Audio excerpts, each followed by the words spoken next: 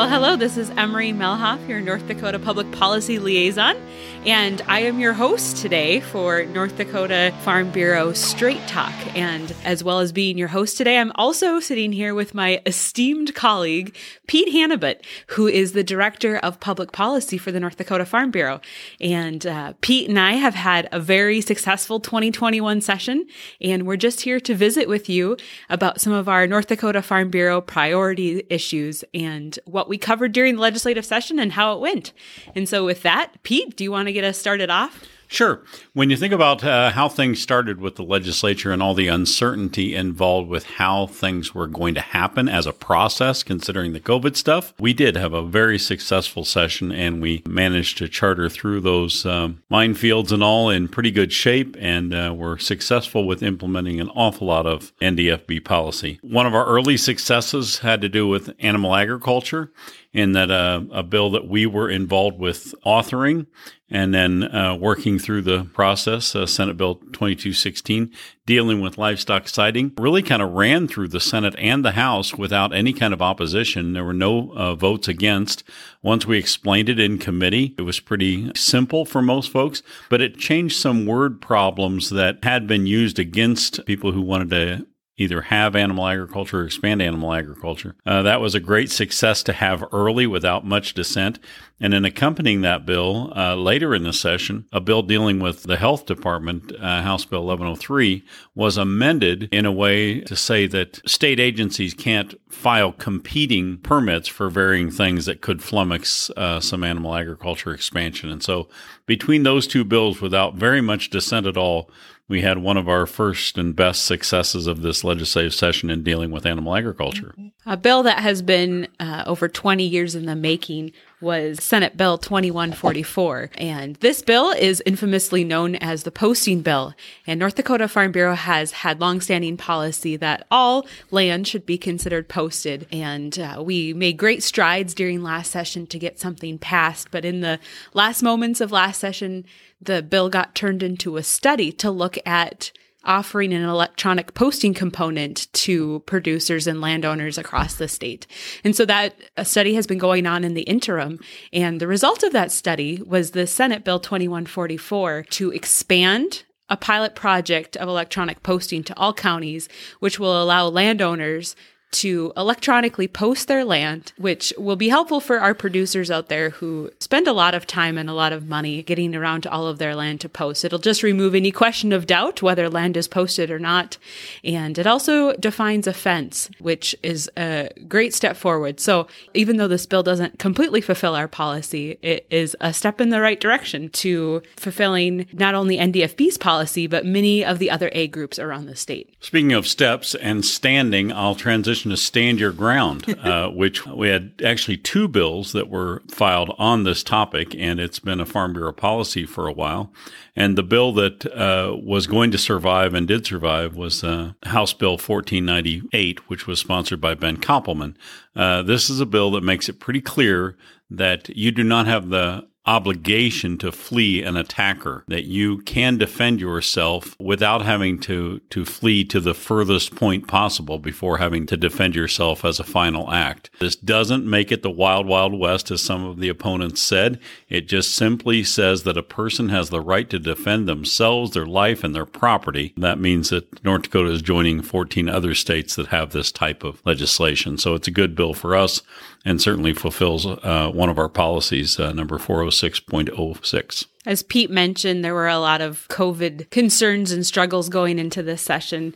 And one of the concerns that came up in North Dakota and on our delegate floor during our last annual session was the concern that the separation of powers wasn't distinct and the governor was overstepping his authority by putting executive orders upon the people.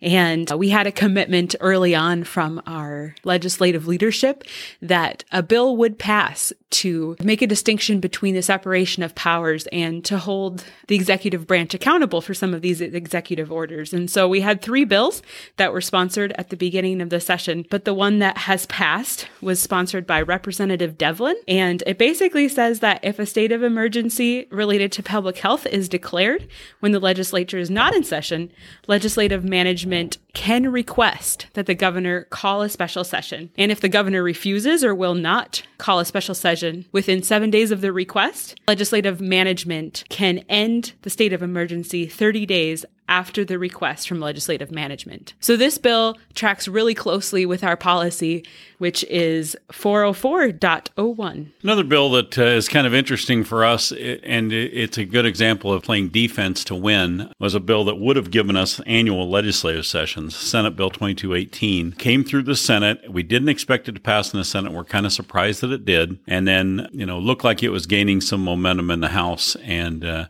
we were able to defeat that bill with a lot of floor work and managed to beat it kind of overwhelmingly in the end once we pointed out all the problems with an annual session and what that would do for budgets, what that does to change the nature of a citizen legislature and move it toward a professional legislature. So we're very happy to play some defense and beat that bill. There's another related bill, but it also died eventually. It passed, and it wouldn't have had much of an impact, but then the governor vetoed it, and that was just fine because it managed to put things back the way they were with the defeat of that bill. And so both of these defeats are good for NDFB and good for the citizens of North Dakota in that we will not turn into a professional legislature like a lot of other states have. Do you want to cover water, Pete? Certainly. We had a number of bills dealing with water and drainage specifically in the legislature. One that started off as a fairly awful bill, I think, from most people's perspectives. 2208 was an attempt to fix some problems that were more regional in nature and would have opened cans and cans of worms for everyone else in the state. There was a region of the state or a county within the state that has some individual problems, and those folks generated a bill that, if it had been enacted, would have been just awful for most of the water users in the state and people that use drainage to manage their soil qualities. And so everyone saw the writing on the wall and recognized that it was a bill to address a local problem that those folks needed to sort out themselves. Some of the legitimate questions within the bill, meaning parts of the code that are unclear or issues that are covered in 3 or 4 parts of the code, those ideas were all combined into a study, which is very useful because the code sections probably need to be all in the same chapter, all in the same reference, so that people can't banter one part of the code versus another part of the code. But we think we'll have a nice fix out of that from 2208, but the original bill was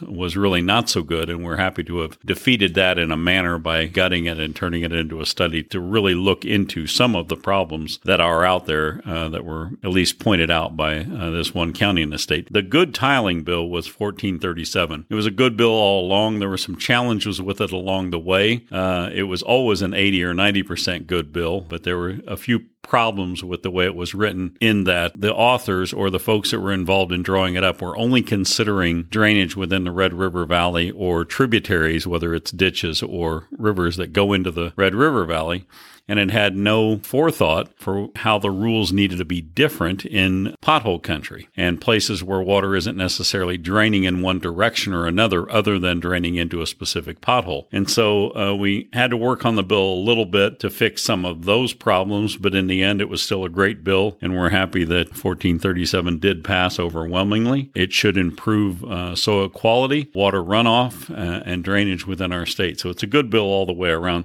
There was another bill dealing with culverts. It was a localized issue, and that bill went away as it needed to because it was specific to some specific problems in one county. But all these drainage bills and water bills we dealt with as they needed to be dealt with, and we had a lot of success with those. Senate Bill 2041 was originally introduced to provide some property tax relief for some of our potato warehouses, particularly in the northeastern part of the state, where a potato warehouse may be within an industrial or a city zoning area. This bill passed the Senate pretty easily, but there was some concern when it got over to the House that it would place a lot of the tax burden upon some of the other taxpayers within the vicinity.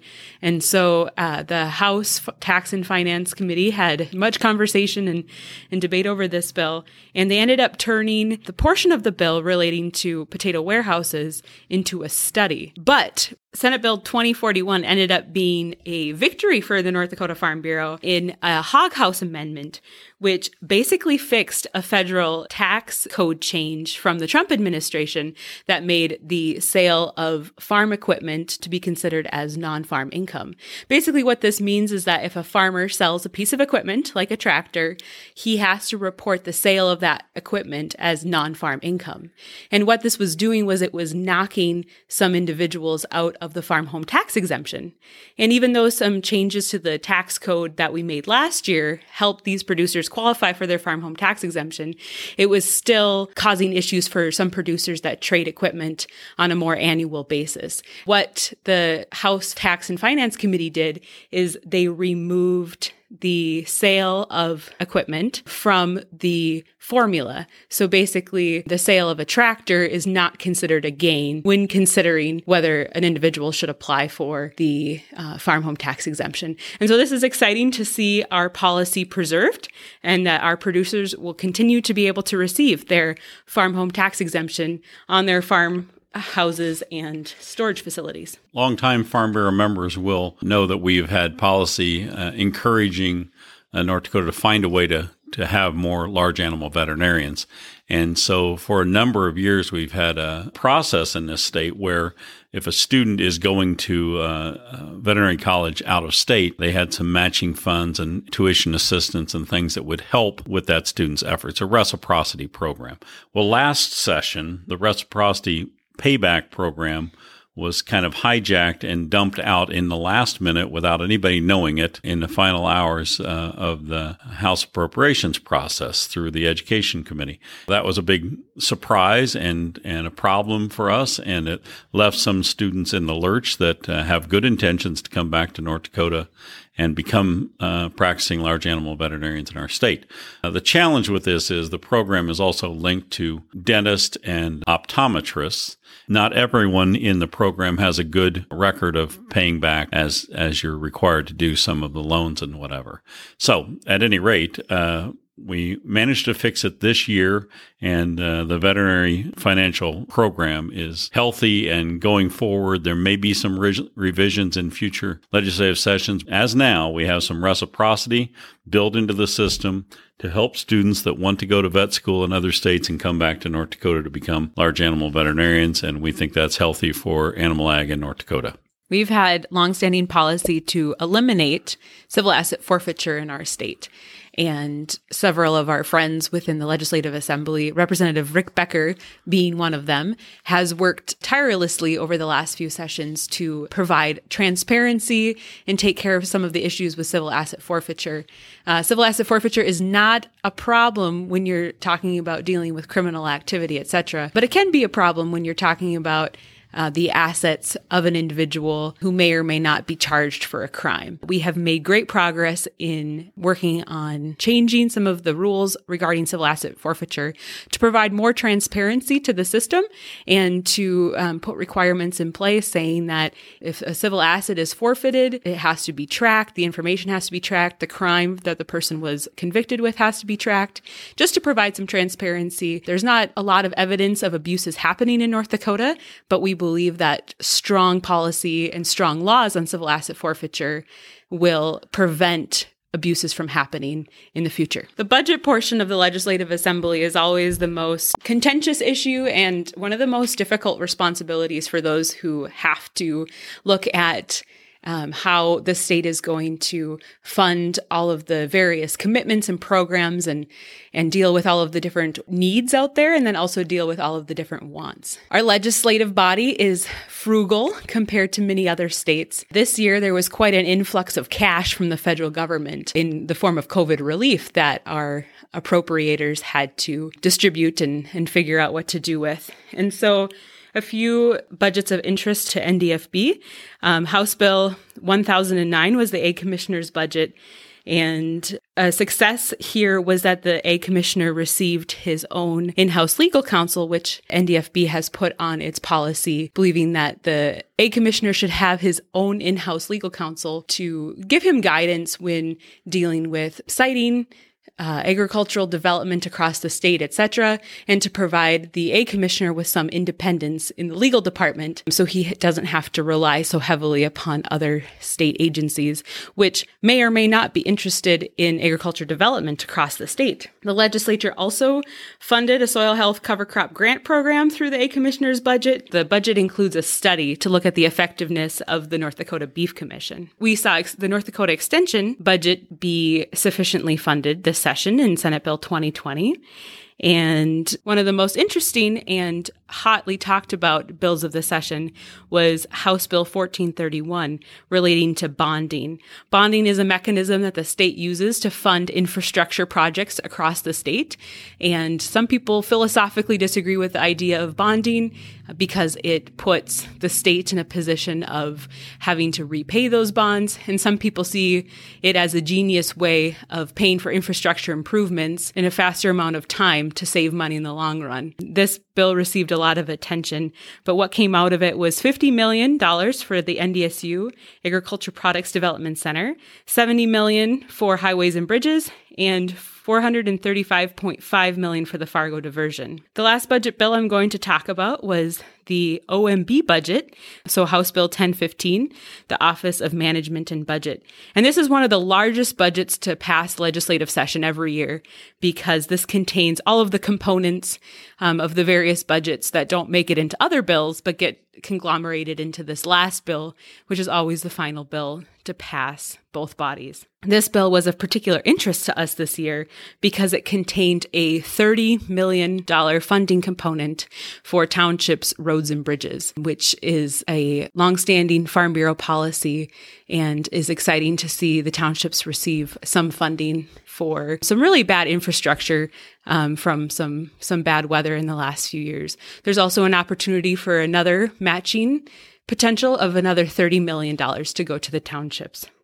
And then the budget also contained a really exciting $250,000 for a meat cutting lab at DSU, which is really exciting for us to see this in North Dakota. Butcher shops and slaughter facilities across the state are really short on labor and skilled meat cutters. And so this is really exciting for all of our producers out there and all of our butchers out there and slaughter facilities to see some funding going into educating the next meat cutters of North Dakota.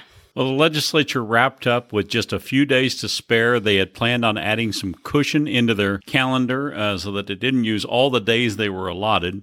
And they want to save those extra days because they know this year, as every 10 years after the census, they have to come back and figure out the apportionment, to figure out where the legislative lines will be drawn going forward. We know that the legislature will come back in to take care of that responsibility late in the year. We also know that we have several friends of Farm Bureau that are legislators that will be involved in that process. And so the districts, as they draw them, will be the districts that will work under in the 2022 election cycle and then going forward for the next 10 years. This will have an impact on all of North Dakota going forward for the next 10 years. And particularly, there's an impact to rural North Dakota that I don't think people measure as being as important as it is. It just seems like the impact with our districts in the rural parts of the state growing and getting bigger and some of the urban districts getting smaller with the way the populations are, we sometimes feel like the voices of agriculture can be choked out by the volume of people in Fargo, Grand Forks, and Bismarck. We hope that the rural districts and the rural people of North Dakota will be well represented in this process and that we won't be shut out from the process moving forward. There are a number of states where agriculture is becoming less and less important. And while we're a stronger part of the population in this state, it's always important to stay vigilant in dealing with how we redistrict so that we protect the interests of rural North Dakota. So with that, we'll wrap up and talk about what a really successful session we had, all things considered. We have a lot of friends in the legislature, friends within the leadership circles. We survived this session without too many setbacks. We certainly didn't have anything that would do major harm to us. We're concerned with the way spending has happened and budgets we know will increase, but we try to limit that as much as possible. Overall, we had an outstanding, successful session, and we think our members can be proud of our efforts and can be proud of all the policy that we had implemented throughout this 67th Legislative Assembly. Thank you for listening to Straight Talk with NDFB. Stay tuned for Seth talking about NDFB Straight Talk in the future.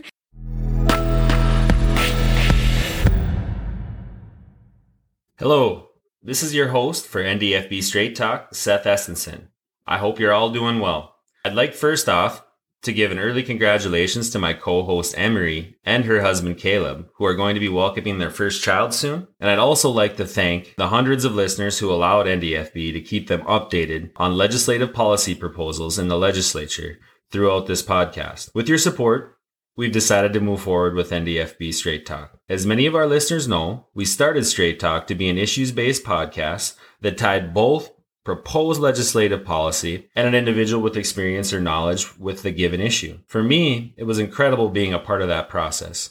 I'd also like to thank all the staff involved to create this project through their vision on how best to serve our members. Also, I'd like to thank our guests for taking the time and giving us the opportunity to learn from them, while also offering their wisdom and knowledge to our listeners. We decided through input received from staff and listeners that moving forward, Straight Talk would be best served by sitting down with individuals and businesses to highlight the experience and knowledge they have within a segment of agriculture. Specifically, the type of individuals and businesses that are leaders and innovators within agriculture and on the forefront of topics that include science, technology, education, and diversity.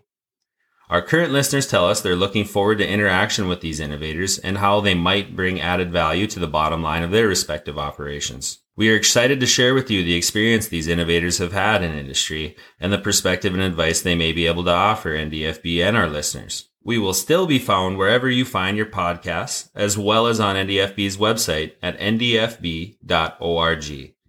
Please continue to share with myself and Emery topics, potential guests, and advice on how we can continue to improve Straight Talk with NDFB. We look forward to bringing you our first episodes in the coming weeks, and as always, ask that you share these with your friends and family in the agricultural community. Thank you, and I look forward to joining you on our next episode of Straight Talk with NDFB.